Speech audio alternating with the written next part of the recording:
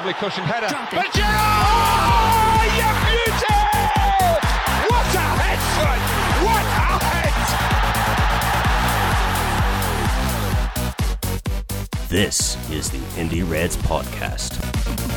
Yeah. Welcome, everyone, to Indie Reds Podcast. I'm your host, Joe Dilling. Tonight we have Brian Smith and the prodigal oldest brother and font master general, James Dimitri Esquire, makes his triumphant return. Welcome, you two. All right, we're going to do a rundown tonight. We're going to recap the Norwich match. Say that 5 times fast. Any team news that that has come up, which we do have some.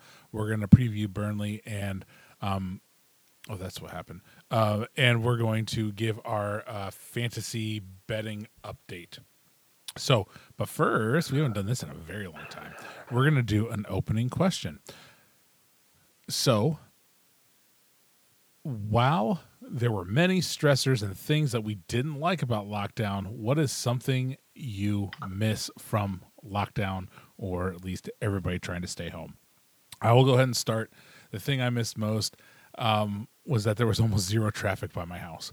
And ever since, I don't know, it's been maybe about 2-3 months. I live in an area that's quiet, but we have some roads that can be busier, but they shut down the main interstate through downtown. So everybody's taking these side roads, and it's driving me freaking nuts because the roads that, you know, I went from lockdown time to when there was like nobody there to now that everybody's there, and it sucks, especially during commute times when I'm trying to get places. But that's just me. Jim, I think you were up next. What about you, buddy?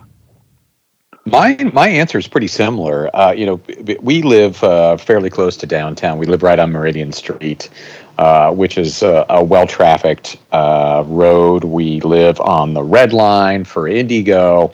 So there's always some traffic noise and city noise going on, you know, ambulances and police cars and planes and helicopters and all that stuff. And when we initially went into lockdown, some of the quiet was actually pretty nice. But then it got to the point where it was almost like, you know, apocalypse zombies have taken over sort of thing. And then I liked it a little less. I feel it. Brian, what about you, buddy? Well, I was going to say something, you know, not very interesting. Like, I miss having all the laundry done like all the time, you know, and not like running around trying to find a pair of pants to wear to work, but like we're doing now. But I think more, gosh, people are going to think that like I'm made out of gin or beers or something. But I kind of miss having whatever you want to drink in whatever size you wanted, pretty much any time you wanted, without any type of worry, without any type of, you know, being self-conscious. You know, you can't do that anymore with having to go to the store, going to work, and, you know, oh, you work from home, guys, you know, can do whatever the hell you want. But no, we can't. Us folks that, well, I guess I know whatever you want, but maybe have a slightly more access to liquid courage than I do now. And I miss that about lockdown. All right. Speaking of gin, I got some test results that I need to watch what I do to my liver. So starting Monday, I'm going to probably go on a rather large hiatus from alcohol. So tonight, if you notice slurring towards the end of the podcast, I'm making up for it. I have 2 pints of gin and tonic, and the gin is a Luke pour. So apologies from the from the podcast host ahead of time. I'll drink to that. All right. So Liverpool opened the season with a trip to the East Anglian town of Norwich. I've never been, but apparently it's a good town for a night out. This is based on something I saw from the Anfield Wrap. Like, hey, even if we draw or we have a narrow win, I still get a great time out in Norwich or something like that. So apparently it's a pretty cool town to be in and party in. So the day after we saw one newly promoted side defeat Arsenal Football Club, the Reds were facing yet another newly promoted side. So we'll start with the lineup. Jim, were you kind of surprised with the lineup that we've put out? I think, like, from what I've heard from most people, they're on sort of the same page, and that the midfield lineup was a little surprising, and Bobby not starting might have been a little surprising. Although obviously he was busy like some of the other members of the squad over the summer with Copa America, and of course we had other players playing for their national teams. But in particular, I thought that Fabinho would start. Maybe I'm kind of off base about that, but it was a little surprising for me to see Milner slot in there instead of Fab. And Jota being in the lineup, I thought that was a little surprising. But I think that's really all. The rest of the side was, I think, pretty true to form. What about you, Brian? What do you think? I think you're right. I mean, Fabinho probably was the biggest surprise. Milner and Ox kind of starting together surprised me a little bit, but that kind of goes right along with Fabinho. So I expected Naby to start. I'm glad Naby started. And the Firmino Jota thing, I was hoping for Firmino last week, but obviously, Jota was certainly ready to go. And so I agree. I think it's just Firmino was the one that caught everybody's eye. For me, it was definitely Ox and Milner. If we remember back to what I said last week, I think I got the back line right, and the midfield was the only area I missed. I went Harvey over Ox. I probably have a big old L on my head for that one, as I said that I thought Harvey was ahead of Ox in the depth chart. Apparently, I was wrong. But also, I think I can't remember fully, but I believe I completely. But I think I had Fabinho in starting, But man, we'll get there. But yeah, James Milner, I thought came in and put in a good shift, but we'll get there at some point as well. As the Reds put 3 past Tim Krul, and then in the Norwich defense, goals from Jota, substitute Bobby, and Mo Salah becomes the first ever to score 5 consecutive EPL opening day fixtures. So Norwich almost pull one back late, but some amazing goalkeeper by Alisson Becker keeps it out. There was some interesting commentary, which I think we will get to at some point. But I think we're going to go back to our old approach, and we're going to talk some about individual performances. We'll start in the back and work our way to the front. We'll take turns, and if you have anything else that you want to add or whatever, we'll go that way. So we'll start with Brian. Brian, you get the luck of the draw, and you get to talk about Alisson Becker. Well, he didn't score. He usually scores for us, so you kind of have to mark him off for that. No, good game, and wasn't asked to do a whole lot. A couple of good saves. His positioning is always so damn good. If you've got a kid, I mean, it's easy to say if you have a kid that likes to play goalkeeper, or he's one of the players to watch in the world. But yeah, good performance by Alisson. He's just so damn good. It's has nothing to do with my new green shirt, but I love the dude. Just a quick note on that save. I mean, I've heard it called a triple save. I've heard it called a quadruple save. I think I had 17. I think it was just 2 saves. Sorry? I think I had 17.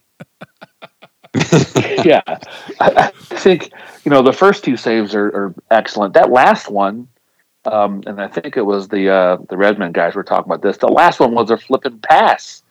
So the ball's in the air and he slaps it out wide to Trent. I mean, that people are calling it a save. That was a damn pass. I mean, the guy, his awareness is off the charts. Outstanding first 2 saves, and his third touch, which was actually a damn pass, which is just remarkable. So terrific performance by Alisson. It's hard not to absolutely just love the guy. Brian, was it just me, or did he look a lot more comfortable than what we were used to seeing him? He just looked well reserved. I think we'll get there when we talk about the defense in front of him. But to me, I thought he looked a lot more comfortable back there. And granted, it was Norwich. Yeah, I think you're right on both counts. He looked good, but it was Norwich. So there was no first games of the year jitters. I think he's thrilled to have Virgil back there, and hell, he probably was going to sleep the night before thinking of 8 or 9 different center back combinations that could go out there, and none of them were 19 years old. So he probably slept great. Oh, that's a good one. But he did have a pretty young lad starting at left back. Jim, you get the pleasure of talking about Tsimikas. What was your take on Tsimikas' play? I think Kostas Tsimikas is really, really starting to shine. In the preseason, we saw him really pick up his game, and I subscribe to The Athletic, which I was going to say for plugs at the end, but it really is a great sports digital periodical. Because James Pierce writes for them, and Kiva O'Neill. They're both really, really good writers. And there was an article in The Athletic, I want to say a couple weeks ago, about Kostas Tsimikas and his, I don't want to call it an ascendance, but his really stepping up and starting to fulfill the potential that Klopp and the higher up saw in him. And maybe he put a foot wrong here or there, but overall he looks really good. He's got a good pace. He's really good at putting a good ball in, and just good situational awareness. I do think he needs to work on his positioning and his defense. Still, but I mean, I'm trying to remember how old he is. Is he like a 20, 21 or 22? Yeah, if I'm not mistaken. Pretty young. But it's to a certain extent, it's almost a shame that he's got to play behind Andy, because I would love to see him play more. I think he did really good and put in an excellent shift. What about you guys? What do you think of him? I thought, I'll jump in first, Brian. I thought he put in a real good shift. He got turned a couple times. Out on the wing, and so I mean, but still, I mean, he's still young, and not as experienced as Robbo, and Robbo I think still gets turned a couple times too. So it wasn't terrible. I thought it was a very strong performance from him, and he looked really good out there. I think once they build that relationship with he and Mane down that left hand side, I think if they get to build it, I think that it'll look more comfortable and more natural for him. But Mane loves playing with Robbo. I mean, they do that overlap a ton, and so I think that might come with Tsimikas, but yeah, very pleased with his performance. Brian, anything you want to add? Joe, thank you for that square ball to buy me a few seconds. I looked it up. He's 25. 25. Okay, he just turned 25 a couple months ago. So I don't want to say he's a young 25. I kind of hate that term, but he's 25 in a couple months. So. Yeah, he was good. I won't say much else because I'm probably going to talk about him later. But I'm going to get to the other defenders. He was great. So he calls himself the Greek Scouser on Twitter, and at Union Jack we started calling him the Euro hero. We were calling him that too. I did come up with that one. So I say plenty of stupid shit, but I'll claim that one. So yeah, good match for the Greek Scouser. All right, so we'll go to center backs next. I think I'm going to pair the two of them because they were a great unit. I thought they both had a fabulous game in Virgil van Dijk and Joel Matip. You could really tell a sense of calm, I think, and it was nice just to have our first choice center backs starting a game again. And we learned over the summer how much Virgil loves Joel Matip, so much so that he even had a T-shirt with Joel's picture on the front of it. I don't know if you guys saw that. That was hilarious. That was so great. Funny. And Joel, I don't know if he was just playing up for the cameras or whatever, but it was hilarious how upset he got. I don't know if that was real or not, but it was just great. Virgil seems like. Well, wait a minute. I saw the T-shirt, but what was he upset about? I missed that part. The rest of that thing, he's just kind of yelling at him. He's like, I think he's just trying to give Virgil some crap back, but okay. He seemed a little frustrated about it or whatever, but it was kind of funny. like gotcha. Like he was getting picked on kind of thing, but it really wasn't a pick on, at least I don't think. But anyway, it's just so nice just to have a center back pairing that was consistent and we knew, and you could just tell how comfortable the rest of the team was having those two back there, including Alisson Becker. I know I mentioned it earlier, but I think just knowing that he had Virgil and Joel in front of him just solidified it and made him just take a big sigh of relief and know he's not going to get pelted all day long and have to pull off 15 amazing saves. Just the 17 and 1 in a row. Right towards the end. Do you guys want to add anything about Virgil and Joel? I mean, it was just so nice having them back. And you Yeah, can even repeat that. I would just say, I wish that Joel was healthy more often, because when he's healthy, he's just fantastic. I mean, we talk about how great Virgil is, but the two of them together, as you've already pointed out, are phenomenal. And I'm crossing my fingers and hoping he can stay healthy for most of the season, because I would love to see what we could get out of him over a full premiership season. Brian, anything to add? Yep. Well, I mean, I think everything's been said quite well so far. I will say that that shot that Joel took, that he almost scored on, if he'd have put that in, I was watching Union Jack with a bunch of crazies. It was so great to see him. If he'd have put that in, the place would have exploded. So, yeah, almost a goal from a team. So, maybe next time. Sorry about that. So, Brian, we'll just stay with you. Trent Alexander-Arnold, bud. Well, I already had Allison, so that was an easy one. You want me to take Trent, or should we kind of play a back pass to, we'll play to Jim here? Yeah, let's let Jim. I will if you want. No, let's have Jim with Trent. You get Milner. Actually, no, I'll take Milner, and you'll take Nabby. We'll see. Go ahead, Jim. I mean, what can I say that isn't going to sound like things that? Well, I mean, I guess we could say last season, Trent had the occasional letdown. I don't think that in certain stretches of the season he was playing at his best. But and I know this is Norwich that we were playing, but he was good old steady Trent, putting in good balls. I think that as time has gone along and as he's continued to gain experience, the defensive part of his game, which was already, I think, fairly good, has just continued to improve. So, I thought he did a fantastic job. Brian, anything on Trent? No, he just loved the guy. So, I want him flying up and down the right-hand side as much as he possibly wants. I was listening to another podcast today from that is definitely based in the Merseyside, and they were mentioning that it looked like Trent had filled out more and gotten a little bit more muscular, and I didn't really notice that, but it kind of I didn't either. That surprises me that they would say that. But he looked really good. I thought he was great. Definitely on my honorable mention list. For man of the match. I thought he was almost like he even took it to another level. I mean, nothing really came in from that left-hand side. Their left-hand side, our right-hand side.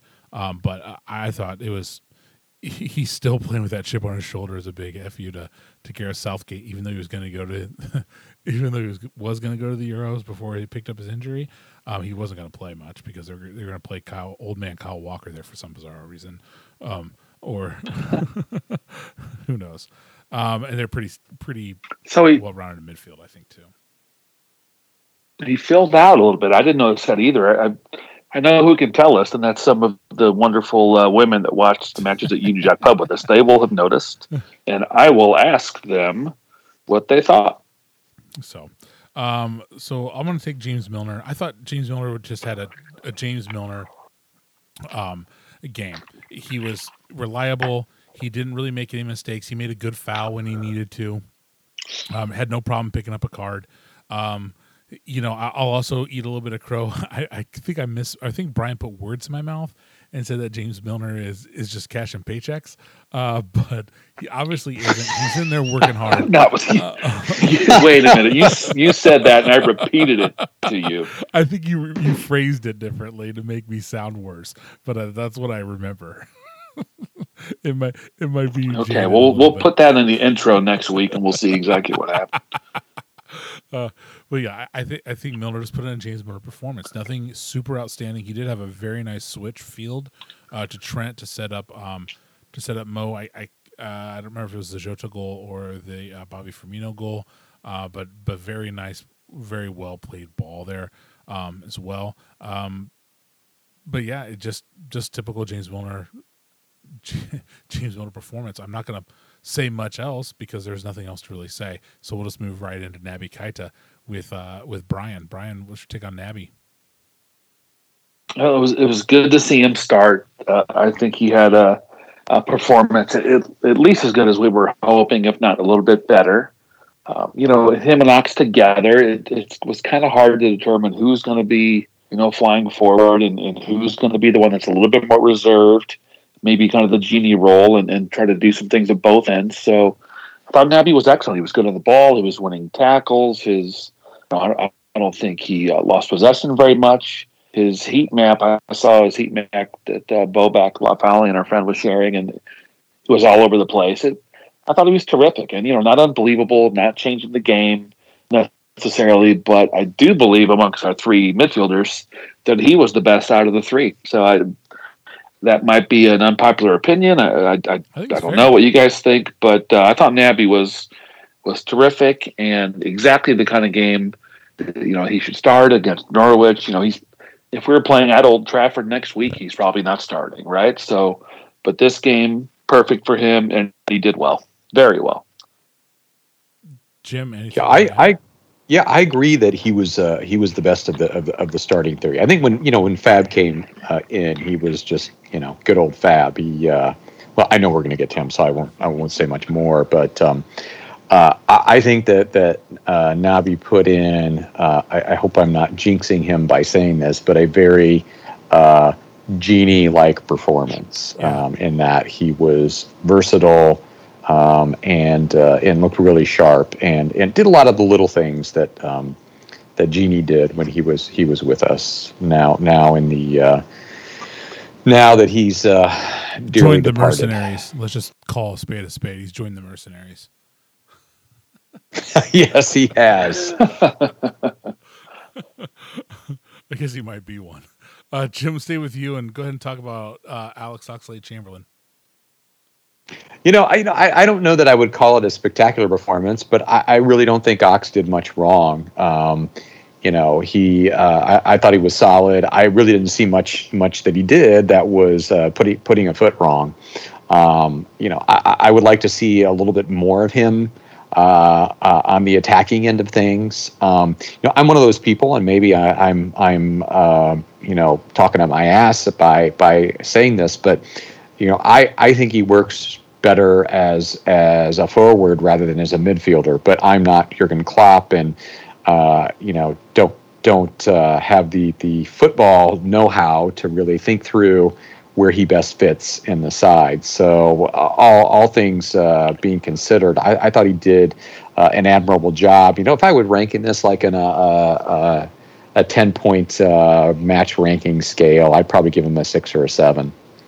Yeah, probably a 7. I don't really have anything to add. Actually, I'll probably go on the 6 side. Brian, what about you? Anything to add on Ox? Yeah, I agree. I think it's a 6. He wasn't bad by any stretch, but to me, he was a little invisible at times, but there's an awful lot going on in the pub, so that can happen sometimes as you're watching. So, and I think Jim's onto something there. He's better, maybe as a forward, or he is much better when he's part of a 3 in a 4-2-3-1, as opposed to part of a 3-man midfield. So, again, this is Norwich, so he can play in that role and do fine, but not spectacular, but, certainly didn't hurt us either. I'll give him a 6. Brian, actually, no, I really want to talk about Sadio Mane. Sadio Mane's up next. Go ahead, bud. Really like Sadio Mane in this match. He doesn't score. He has a couple good chances, but I think we talked a little bit last week about how Mane says he's feeling good. He's in the right headspace. He's feeling a lot more comfortable than he was like a year ago, and I thought it really showed. I thought Sadio Mane was fabulous. He wasn't greedy. He wasn't as much as as some people would label Mo Salah, I guess. But he was very calm, he and comfortable, and it looked like a different Sadio Mane than we saw last season. And I think that it's just a matter of time before the goals start pouring in for him. I thought it was great performance from Sadio Mane. The only thing missing was a goal. So and I think he deserved one. He had a couple chances that just either had a deflection or it wasn't right there.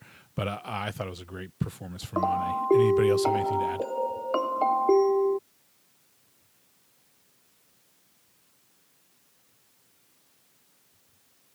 Sorry about that. Does anybody else have anything to add?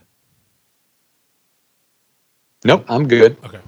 No, yeah, Sadio was good. Not spectacular, but I thought his positioning was really good. So, I think you're right. The goals are going to start coming. All right. Brian, now to stay with you, Diogo Jota. It's hard to complain when you guy scores the goal and he starts in the kind of the central forward or number 9 spot. So, he's not quite as dynamic as Bobby, or maybe doesn't press as well, but he's a hell of a player. I mean, the fact that we got him for the price that we did, and some other guys are 60, 70, 80, 100 million pounds. It's just ridiculous. So it's so great to have him in the team, and he can play multiple positions up front. He was involved. He was everywhere. Yeah, the goal just fell to him, but you know what? I don't care. He buried it. So, and that was the goal we needed to kind of get off and running. So, anytime this dude plays up front in any of the 3 positions, that is fine with me.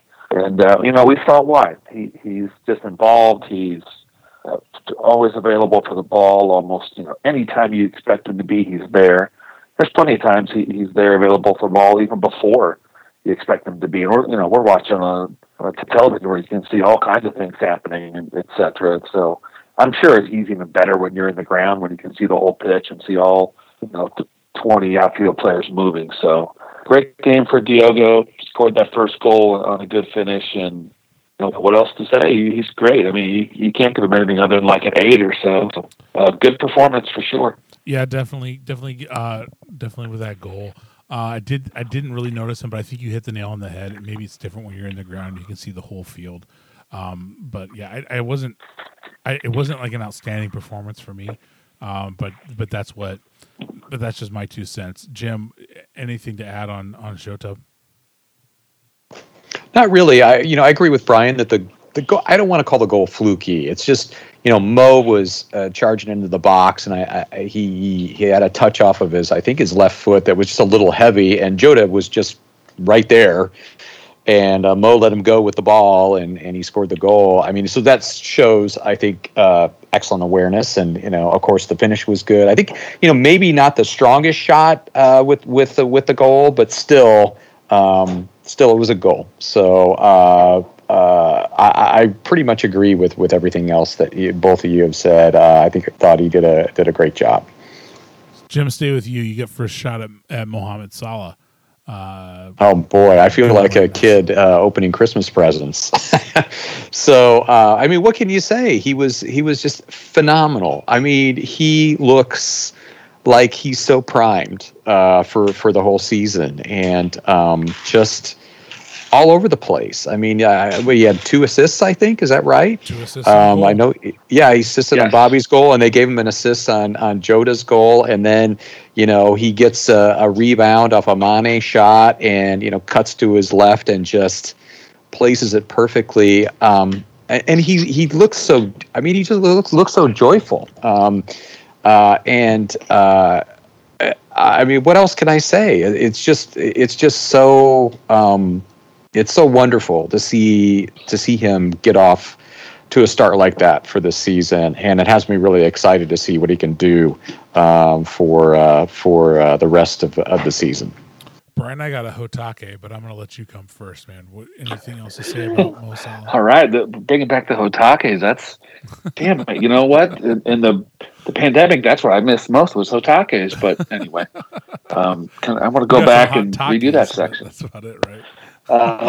Great performance by Mo is it's kind of strange. I'm torn between, we expect him to do these things every single week, and then he does, and it's almost like it's easy not to give him the credit for how spectacular he is. So, just that finish of his, I don't know how he does it. He cuts into the left. Well, you're afraid that he cuts into his left so often and puts the ball in the side netting to the goalkeeper's right. Kind of far post for him coming in from right onto his left. everybody knows it's coming. And every once in a while, he'll sneak one back in the near post. Maybe one out of every 10 or so shots that he takes in that situation. But the other 9 are going to the far post, and he's putting it in there, and they just can't seem to stop it. So that's hard to do.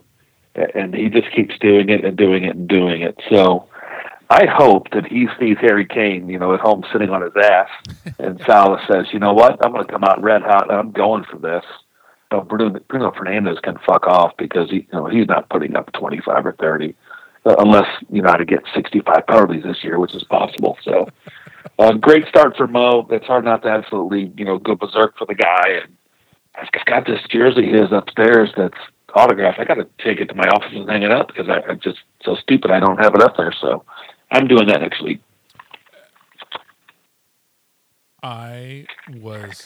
It's rare for me to say something like this, but I was actually impressed by Mohamed Salah. I don't know whether it's because he's in a contract year. I mean, a contract year. He's looking for a new contract, but it was a different Mohamed Salah, and it was a better Mohamed Salah on a couple different levels for me. He's always kind of been there cheering with everybody else, but he was the first one there every single time, and he genuinely seemed extremely happy for Bobby, and he genuinely seemed extremely happy for Jota. Didn't care that Jota maybe might have taken a goal off of him. He was just happy for the team and celebrating. That as well as willingness to pass the ball and not try to force something. Maybe when things hadn't been going right, and just the patience and the sharing of the ball, because he gets a lot of knocks about being way too selfish for a striker even. And I was so ecstatic for Mohamed Salah. I thought it was probably the best performance we've seen from him in a whole match, I think, ever. And granted, there might be some hat-trick games in there or something like that, but I think as a complete, total play, I mean, how can you go against saying that a player was as close to a 10 out of 10 as you can get, like a 9.9 out of 10 when he has two assists and a goal? I mean, the 2 assist part of it is the biggest speaking point to me. So I think Mohamed Salah was definitely man of the match. I know I'm jumping ahead a little bit, but Brian will tell me why I'm wrong when we get there. Well, you're right, Joe. You mentioned him celebrating, and when he plays that ball across to Bobby and Bobby puts it away, I remember, and I could be getting this wrong, but I remember seeing the replay of that. And Mo he plays the ball across, and he almost has his arms in the air, or almost starts to celebrate, before Bobby even puts it away. And he does that a lot, but he doesn't get a whole lot of attention for it. To your point, so that was really good to see. Now we're going to start getting to the substitutes. Fabinho came on for Ox, and these are actually in order that they came on, by the way. Fabinho came on for Ox. I thought Fabinho was just typical Fabinho. I'm ready for him to play a full 90. Just calm, collected, did what he needed to do, did his job, and there's nothing really else more to say about it. But I thought Fabinho was fabulous. Maybe not fabulous, but just standard Fabinho. Great performance. Jim, you get Bobby Firmino, came on for Diogo Jota. Take it away. To a certain extent, I think it changed the complexion of the match. There is, I think, as Brian has said, there is a dynamism that he brings to the team that, at least at this point, Jota doesn't have. I think in part it's just his ability to be aware of what's going on around him. I know I used the phrase situational awareness to refer to Tsimikas and how that's something he needs to improve upon. But Bobby just has it going on. I was thrilled to see him get a goal, especially after last season where people were down on him and I think admittedly he didn't have his best of seasons last season. But again, I think like Mo, he looks like he's raring and ready to go this season, and I'm eager to see what he does because I think he's going to have the cop singing his song quite a bit. They were singing it before he scored. Either that, yeah, they did. I know. They were singing, they were singing Mo's song before he scored too. If you go back and I went back and watched the extended highlights, and they're singing the Mo Salah song while Mo's doing that little cut to the left and scoring the goal. So that was pretty funny. It was great. Brian, anything to add about Firmino? No, you guys hit the nail on the head. He's poised for possibly a very, very good season. So, he does a lot of things for us. And there's a lot to love about him, but when he's playing well, especially when we have a lead, he changes the way the back four and the other team has to play. So that's one of the best things about him, and something that he does that very, very, very few other center forwards in the world can do. So hard not to love him. All right. So, Brian, I saved you Harvey because you probably had to hear about it all the way down to Lot B on Saturday from your dad. It was one of the first things your dad talked to me about was Harvey Elliott. So, Brian, what was your take on Harvey's substitute appearance? Well, it's good to see him get in there. I mean, how often do you see a guy at his age come on in the very first game of the season is one of our couple of subs?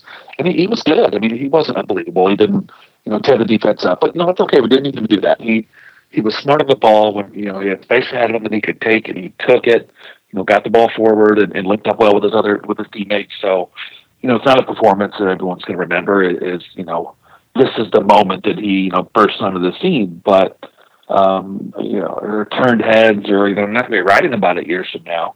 But it's still a substitute on the very first game of the year when he's this young. And I guess I'll say, Ox better watch out because this guy is going to take some minutes away from him this year. Whether Ox is healthy or not, I think Harvey's going to take some minutes away from Ox. I don't think there's anything else to say. That you hit the nail on the head there. I thought, I'll drink to that. Let it go. All right, so man of the match, James Dimitri, Esquire. Man of the match for you. Take it away. Mo, for me, it's easy. I think he had just a complete match. I don't know what else there is to say with the assists and with the go. So Mo, hands down for me. Same ditto from Joe. So Brian, tell us why we're wrong. Well, I'm considering getting somebody else, just not just for the hell of it, but as obviously initially, you're thrilled with Mo. I mean, the assists and the goals, and even at the one assist, he was trying to take on Jota's goal. He's trying to take that ball down and do something with it, whether it's shoot it immediately or he's trying to take that ball down. That was a very, very tough take, and it kind of squared it away, and Jota finished it. So, that certainly isn't the most incredible assist or assist that he's planned or anything like that, but it does count. So a good finish, really good first time assist on Bobby's goal.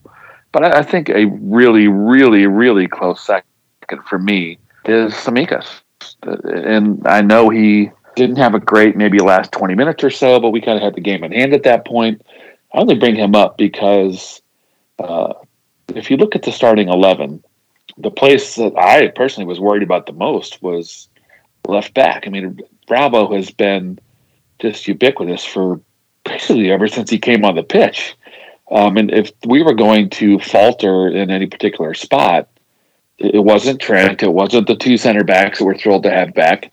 Yeah, maybe in the midfield, but there's three people in there can kind of get the job done. And Milner, is just been a rock pretty much forever and hardly ever puts a foot wrong for more than a couple of minutes here or there. I was kind of worried about left back, and I thought he was very, very good. Even better than very good. So, you got to pick Mo, but our boy Costas is a really, really, really close second for me because it could have been big trouble over there, and he was terrific. All right, thank you, Brian. One of the things that I thought was that the refs had a really rough season last year. Lots of criticism heaped their way. I wanted to give credit to the officiating crew that we had. I thought they called a really good match, pretty fair. and there was no real controversies from the match.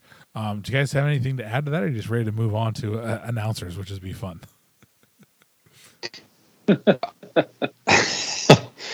I think I would just add that I'm eager to see how the, modified VAR looking at offsides is gonna continue to work this season. So far so good, I think. I'm glad that the referees are going to have more flexibility and don't have to do these, measuring to see whether the attacker was a toenail ahead of the last defender. But as to this specific match, I agree. I think the refs had called a good match. Brian, anything, bud? Yeah, no, I mean it's hard to say anything other than that. I want to see more. Anybody can have a good game, so we'll see. Maybe that's the kind of the negative side of me, but I want referees that aren't noticeable. That's what these guys did, but it was also Liverpool, Norwich, and we were in control of the game, so there was probably less pressure on the referees when there was an Allison. There wasn't very much on Allison, so. We'll see how it plays out. All right. So I kind of hinted at it, but I want to talk a little bit about the American announcing crew that we had via NBC.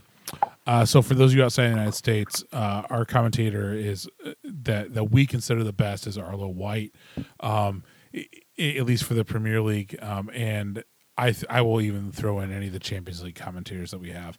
Arlo White trumps them. A lot of people will give shouts to Scott Stone, or Steve Stone, sorry, on Fox, but they don't have Champions League anymore. Anyway, I always really like Arlo because he's always professional, and even though he's a Leicester fan from Leicester, he really puts up an unbiased. He's very positive about play from both teams, no matter if it's Liverpool or if it's Norwich. He's just very good and unbiased, and I really like seeing that. However, he's regularly paired with Lee Dixon or Graham Lasso.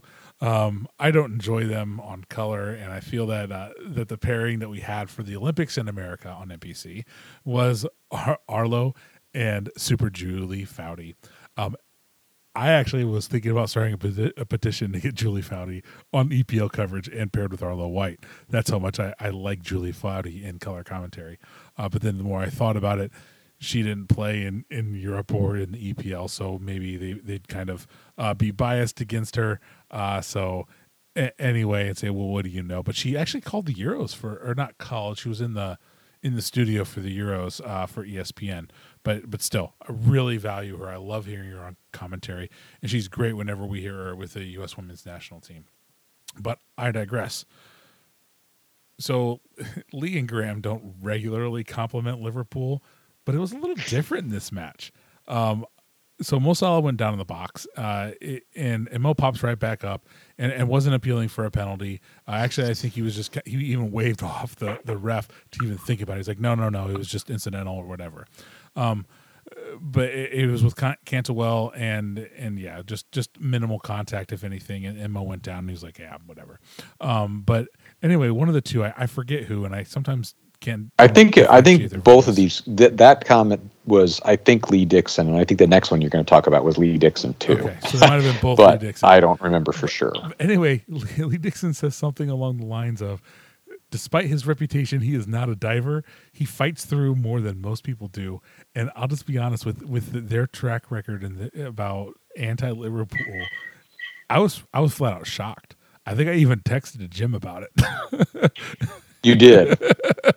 About that and about the next comment about the next one too, because then when Mo somehow wins the ball at the edge of the box, it's late in the game, and he kind of wiggles around and he's fighting through a couple defenders, and he wins the box, and someone says to him, well, how did he do that? And Lee Dixon just pipes up and says, he has snake hips. and it kind of works in there, but they were razzing him the rest of the match, and even in post match about snake hips. So it was fun. So it was actually I'll even give a decent rating to Lee Dixon.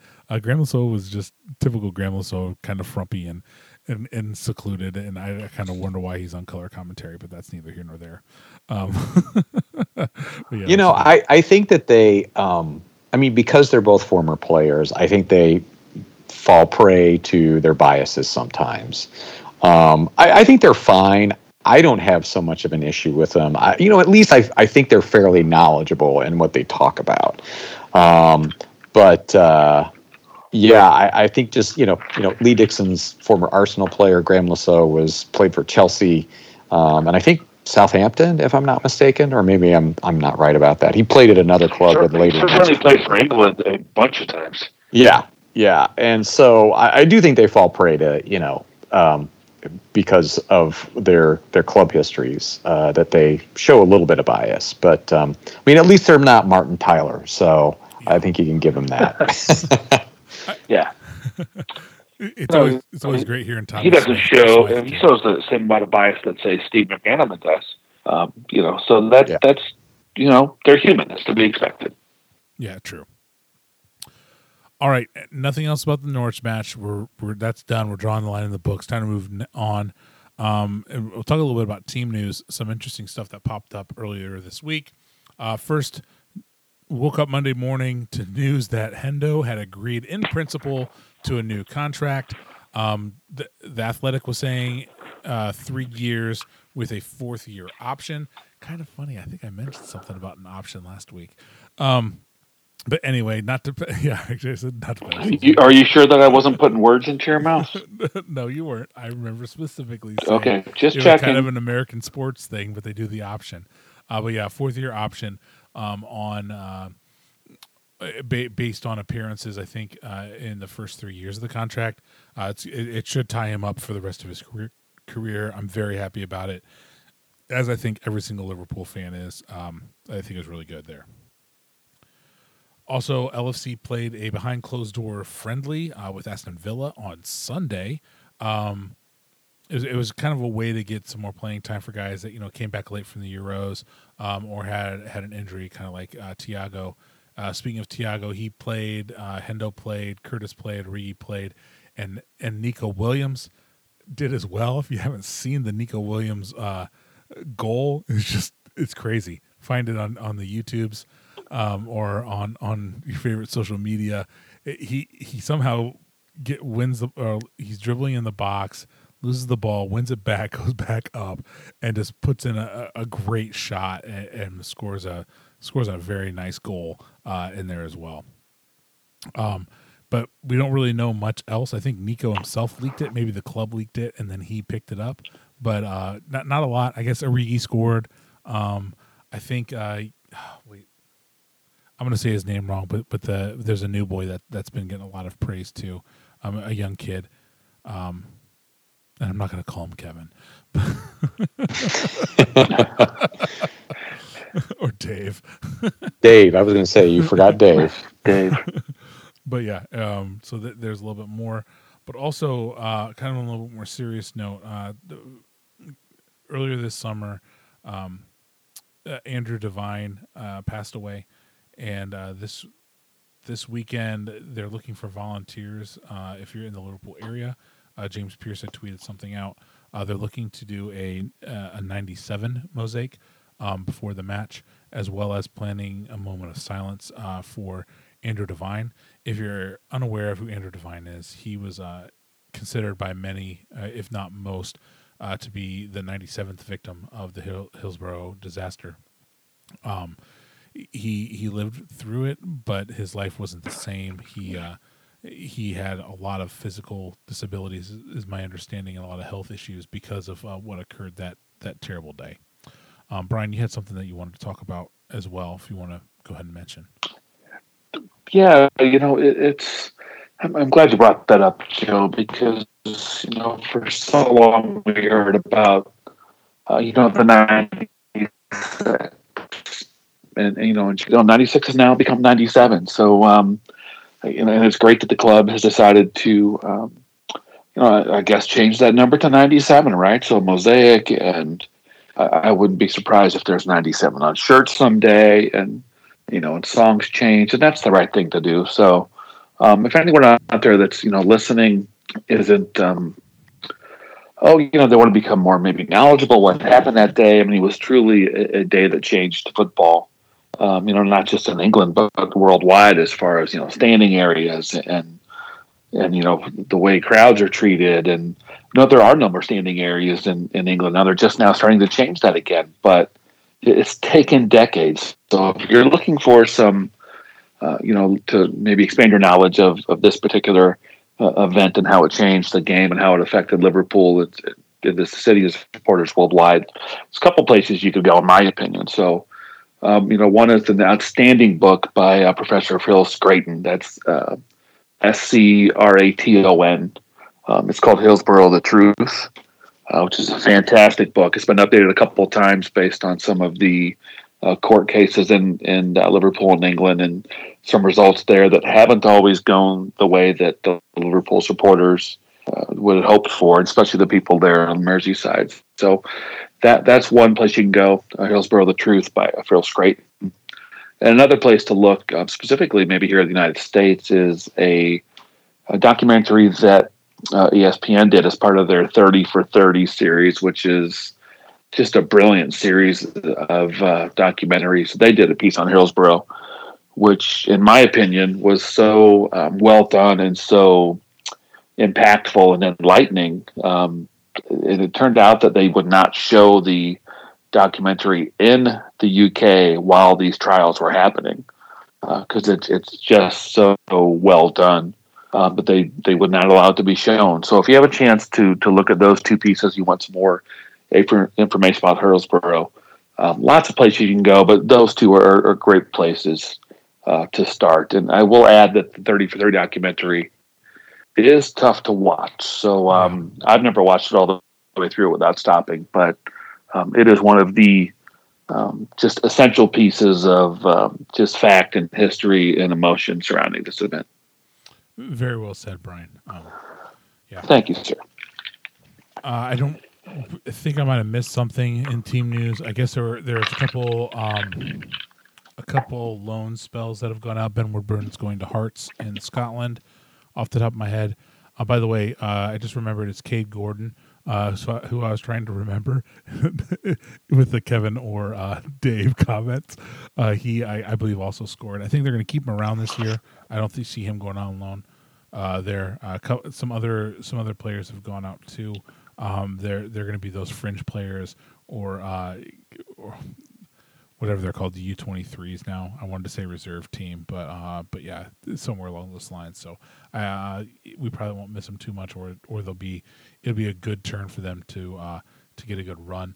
Ben Davies has been linked with going out on loan if he hasn't already to Sheffield United, I believe. And somebody went to Blackburn Rovers. And so hopefully he has a season like Harvey Elliott did. we're almost going away from a Curtis Jones Stan account to a Harvey Elliott Stan account. You got the full kit, the Harvey Elliott full kit yet, or no? No. I'm waiting for him to change his number. What kind of boots does he wear, Joe? What size does he wear? He wears New Balance. I've actually looked that up. He and That's a good lad. And I don't know what size, Brian. It's not like Diodora or Lotto or something like before he was born. You know what's funny is that you mentioned Lotto and Diodora, and I had both of those boots at one point in time. But the Redmen on their episode this week, they always do kind of like a kind of football related, but not actually to Liverpool or whatever. But like, what was your favorite boots growing up? And I remember one of the things they were talking about was how they always wanted Lottos. Because back then, in the 90s, my gosh, in the 90s, Italian football, Serie A was really big, and so a lot of the big players were wearing Lottos. I actually had a pair of Lottos and Diodoras, yeah. Somebody did Kenny Dalglish have a hat trick in Diodoras or something like that? I think that's something that they were mentioning in there. But my pair of Lottos was the black, obviously, because that was the only color of boots at the time. But the Lotto emblem was red or orange. That's what I remember. They sat in my parents' garage for years after I outgrew them. My parents, the kids of depression children, they they held on to everything. So they've since gone. Lotto's with the red Lotto logo, huh? Yeah, or orange. That's like witchcraft or something. Okay. That's a Sharpie marker, Joe. Okay, fair enough. I got them at Renneker's in Warsaw, Indiana. So before the day of these big box stores chain the sporting goods stores, at least in my area. All right, I digress. Let's go ahead and start moving towards the return to Anfield after 18-ish months away. LFC did play some preseason at Anfield, but they don't count to me. After losing at home by 2 second-half goals, the Fighting Sean Douches will travel to Anfield Road looking to rebound. With players coming back into fitness, what kind of lineup changes do you expect, Jim? It's your first return in a long time. You're up first. What kind of lineup are you thinking about, bud? Well, I think the biggest change you probably see is in the midfield. I would hope that we'd see Naby, Fabinho, and maybe Thiago. I don't know. So that's why I think that part of the pitch is going to see the biggest changes. Maybe we see Bobby start too. So that's what I would possibly think is in the works. Brian, what do you think? I think that's exactly right. I think Bobby's going to start over Jota. I was saying this last year, and with Naby being healthy, I do believe that Fabinho, Thiago, and Naby is our best midfield. So I would like to see that very much. So it depends on Thiago's fitness, I believe. But yeah, Fabinho's absolutely starting. No changes to the back four. Let's play Burnley. Let's go. I said last week I think our best midfield is Thiago, Hendo, and Fabinho, but I don't think that Thiago is going to start. He might be ready, but I don't think they're going to release that power onto Burnley. There's no doubt in my mind that Jordan Brian Henderson starts this match. It's the first match back with fans. He is the team captain at Anfield Road. There's no doubt in my mind Jordan Henderson is the first name on the team sheet, and he will be there because it just means more. We won the league behind closed doors. Jordan Henderson didn't get a proper trophy lift in front of fans. I don't know if they're going to do something special. Who knows if they will or not? But I think the sentiment's going to play in. I think he's going to be ready. He didn't play a ton in the Euros. He was working hard before he showed up at Liverpool. He's reportedly has a new contract in the works. There's no doubt in my mind Jordan Henderson starts. I think Fabinho starts as well, but I think Naby's going to tip Thiago in this match. I think he's going to kind of go back to that triangle attacking mode, attacking midfield. Excuse me, let me rephrase that. Triangle midfield with two kind of in a base for defense. He probably won't. Actually, you know what? I'm going to change that up. I think he's going to sit with he's going to expect Henderson to get some attacking in, and Fabinho's going to sit back and play because it's a Sean Dyche team. What they're going to sit back and park the bus. That's the only real change I see is in the midfield. I still think they're going to give Jota the start. I don't know, but Bobby looked really good when he came on, but I don't know if they're ready for him yet. Or if Klopp wants to give him a little bit more break and give him another 30 or whatever. So I'm going to stay with my only changes in the midfield, and I'm going to lock it in Fabinho, Hendo, and Naby Keita. So overall, Brian, how are you feeling about the match? That's a good shout. Yeah. So Brian, overall, how you feel about this match? Looking into Jim's Dungeons and Dragons crystal ball. Ooh, well, I had that for like the last year or so. I had to mail it back to him, so I thought it was me. But thanks for letting me borrow that for a Wow, Jim, it was helpful. Well, as they say, it's a magical thing. I'm that's right.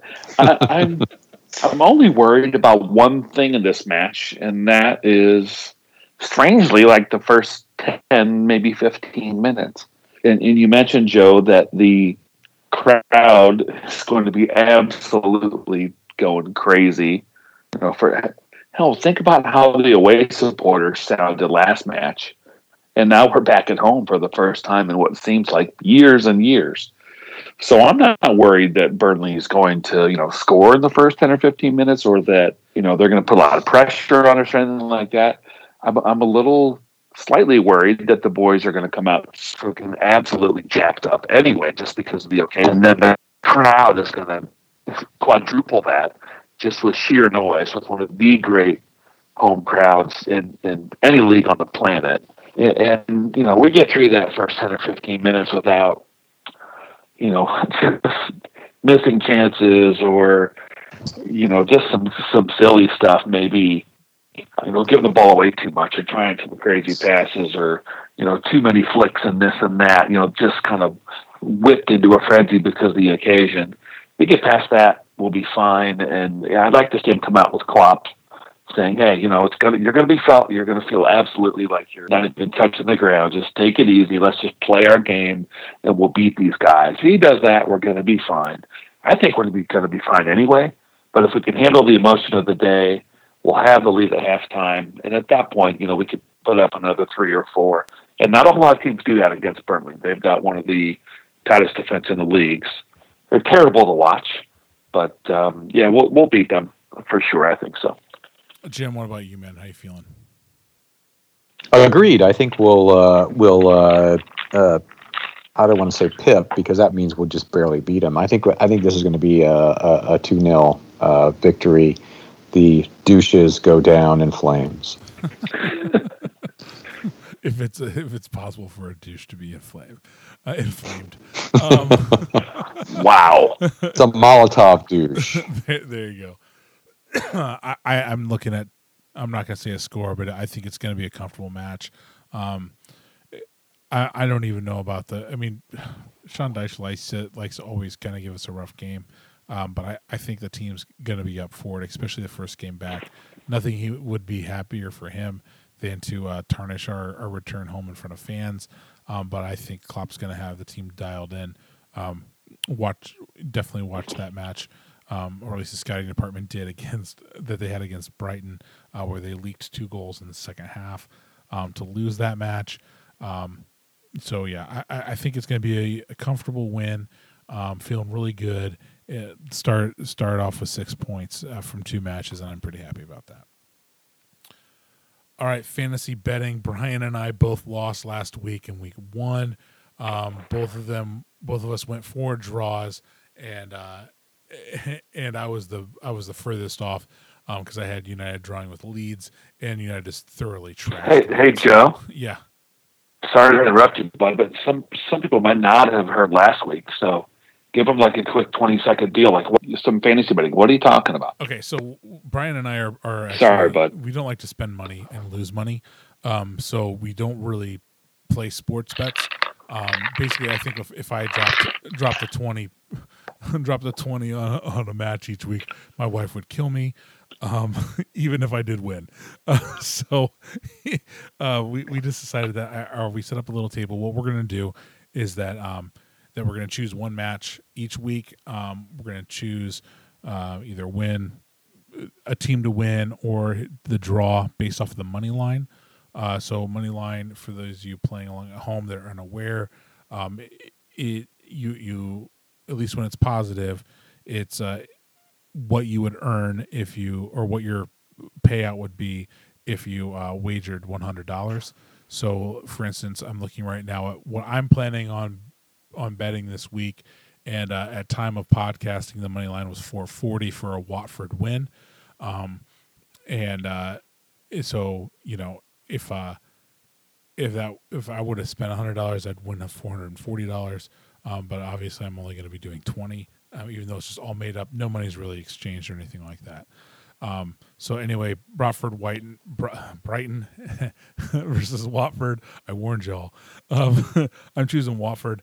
I watched match of the day on Saturday night, and Watford just looked really strong in attack, and I have a feeling they're going to come out and they're going to put 2 to 3 past Brighton, and I don't know if Brighton's going to catch up on the backside of that. So I feel comfortable. I'm trying to take the money line on this one at 440. It's probably not going to pay out. I'm probably going to lose. But Brian tentatively has in Wolves versus Tottenham. He's pulling Tottenham to win on a money line of 130, and he's actually doing a $50 wager on this one. So if it hits, sorry, let me fill my first spreadsheet real quick. If he hits, he gets a $65 payout, but it would only be a $15 net difference in winning, and he'd still be in the hole. So I'm in the hole $20.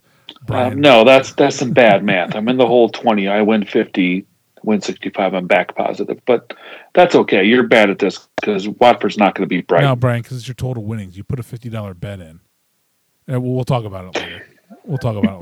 So the actual winning that you that's okay. Watford's not going to beat Brighton. Can I just pick Brighton for like $1 million? I mean, it is fantasy, Brian. So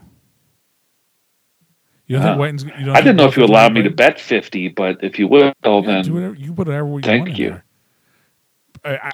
I mean, this is your choice, man. Seriously, I just set up. It's your fake money, Brian.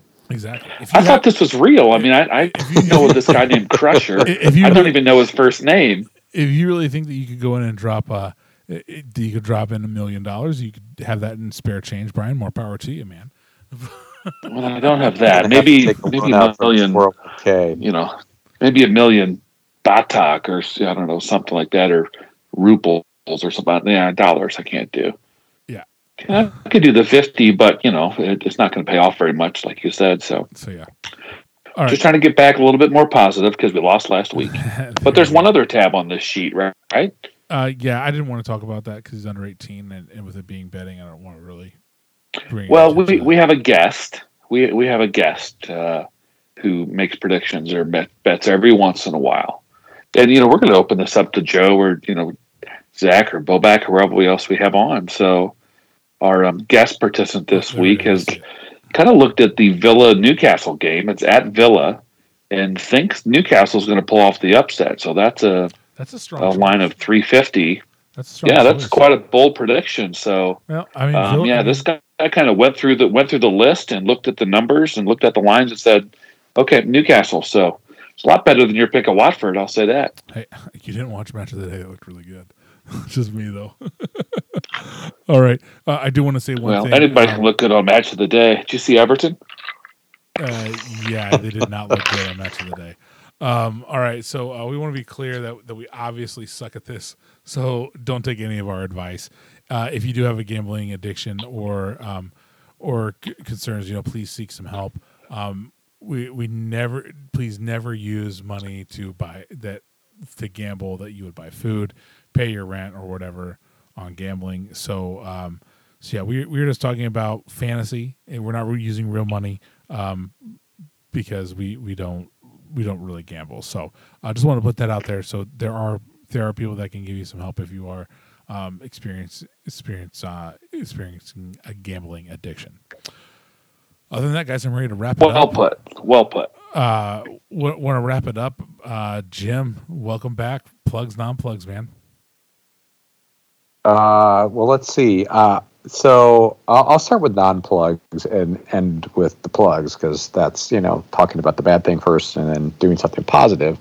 So non-plugs, I think I'm going to non-plug. I was just thinking about this today. Millwall Football Club and its manager, because apparently the Millwall plays in the championship. If you've ever heard about Millwall before, they have a reputation for having a fan base that is not the best and the brightest. the last match that they played, the other team, and I apologize, I can't remember what club they were playing, but the many of the players, it's every club in the Premier League, and apparently it's just some clubs in the Championship, are kneeling to draw awareness and to protest racism as an anti-racist act. And all the Millwall players stood.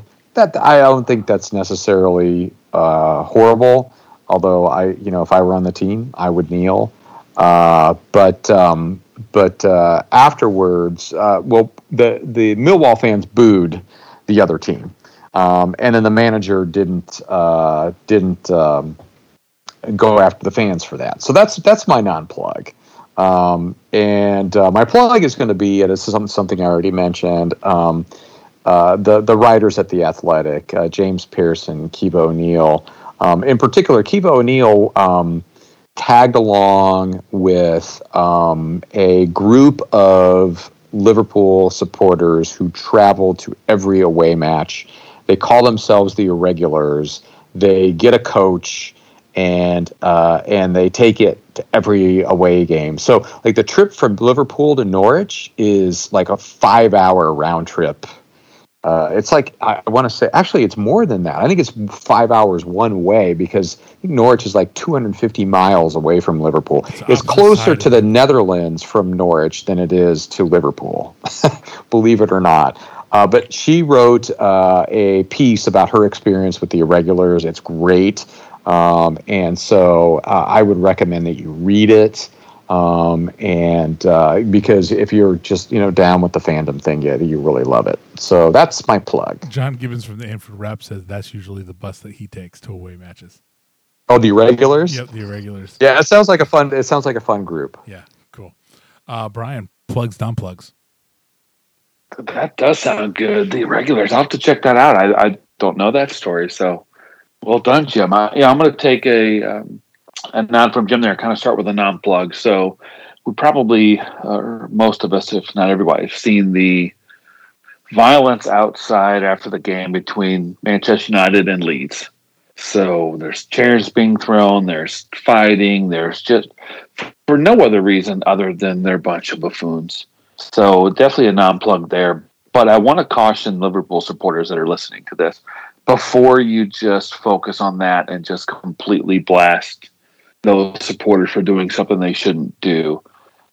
There were some Liverpool supporters in the away end at Norwich that were chanting some things that would offend the LGBTQ plus community, and that was happening in the Liverpool away end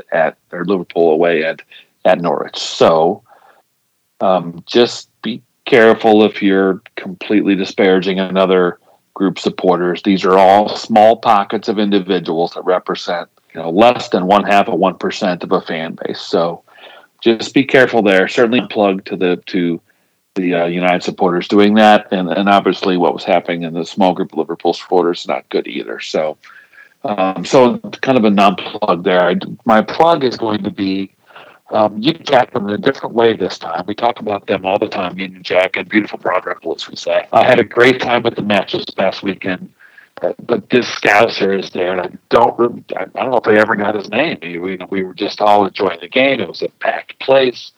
There was a 2-year-old with a birthday party with his Liverpool kit on, and his dad with the full kit on. They had kids there and families, and so if you're thinking this is just kind of a pub style atmosphere, it's not. They were in another area watching the game. We're all up there going crazy watching the game together. Plenty of beers flowing and lunches and everything. There's just Scouser there on the other side. And to the side of him was an Everton supporter in an Everton shirt who watched the Everton match and loved it and kind of hung around for our game. This guy's giving us crap. This guy's, hey, we're giving it, we're taking it, having a good time. If I stand up, I tell the guys, like, hey, you better, watch out, because we all know the words to 1995. And this Scouser looks at me like, holy shit, you guys know this, starts the song. Haven't won a trophy since 1995, right? And we sang about 8 verses in a row. And this Scouser just loved it. So if that isn't a good description of what Union Jack can be, from a pub where you don't know anybody and you come and have a great time, all the way down to the family side of things with a kid and a birthday party. And that, in a nutshell, is what Union Jack of Broad Ripple is. Every type of Liverpool supporter, come on down there. Let's watch the game together. Massive plug. I try to have a plug as well as a non-plug, but I think I had a plug lined up, but it's escaping me. I could probably have about 25 non-plugs right now. To piggyback off Brian's, you can plug Harvey Elliott. To piggyback off of Brian's comment about the homophobic chants and anti-LGBTQ,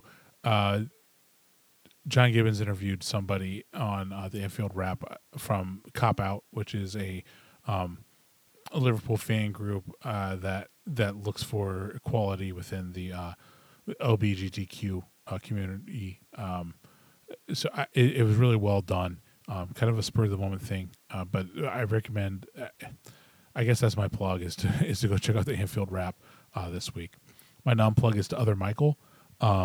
When asked if he was going to listen to the podcast, he said no because Brian and I would just basically repeat the whole podcast when he saw us on Saturday. So F you, Other Michael. I wasn't even there, and I probably won't be there for a while. So yeah, F you, because you're not listening to this anyways because you just told us last week you don't. Yeah. So I know a 3-year-old that thinks he drinks shit beer and his flip flops are wears. Oh man, those are some great notes. I still wish that 3-year-old would have just wrote one that said, "Dear Other Michael, F you." Let's spell it. You have to spell it wrong. Love, Adam.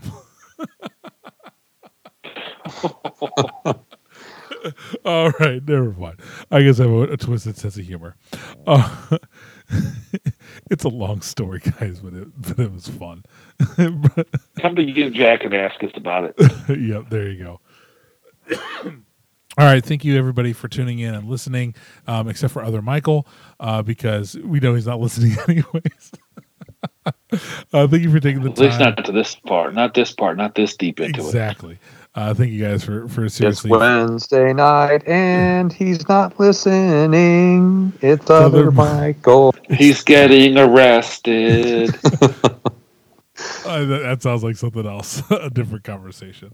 But yeah, thank you guys for checking us out. Please look for us on social media, mostly active on Twitter at IndieRedsPod. Yeah, so find us there. That's where we're most active. Try not to stay political, but try to stay anti or non-political, but it kind of happens. Sorry. Anyway, thank you so much again. This is Joe Dilling signing off for this episode of the Indie Reds podcast. You will never walk alone.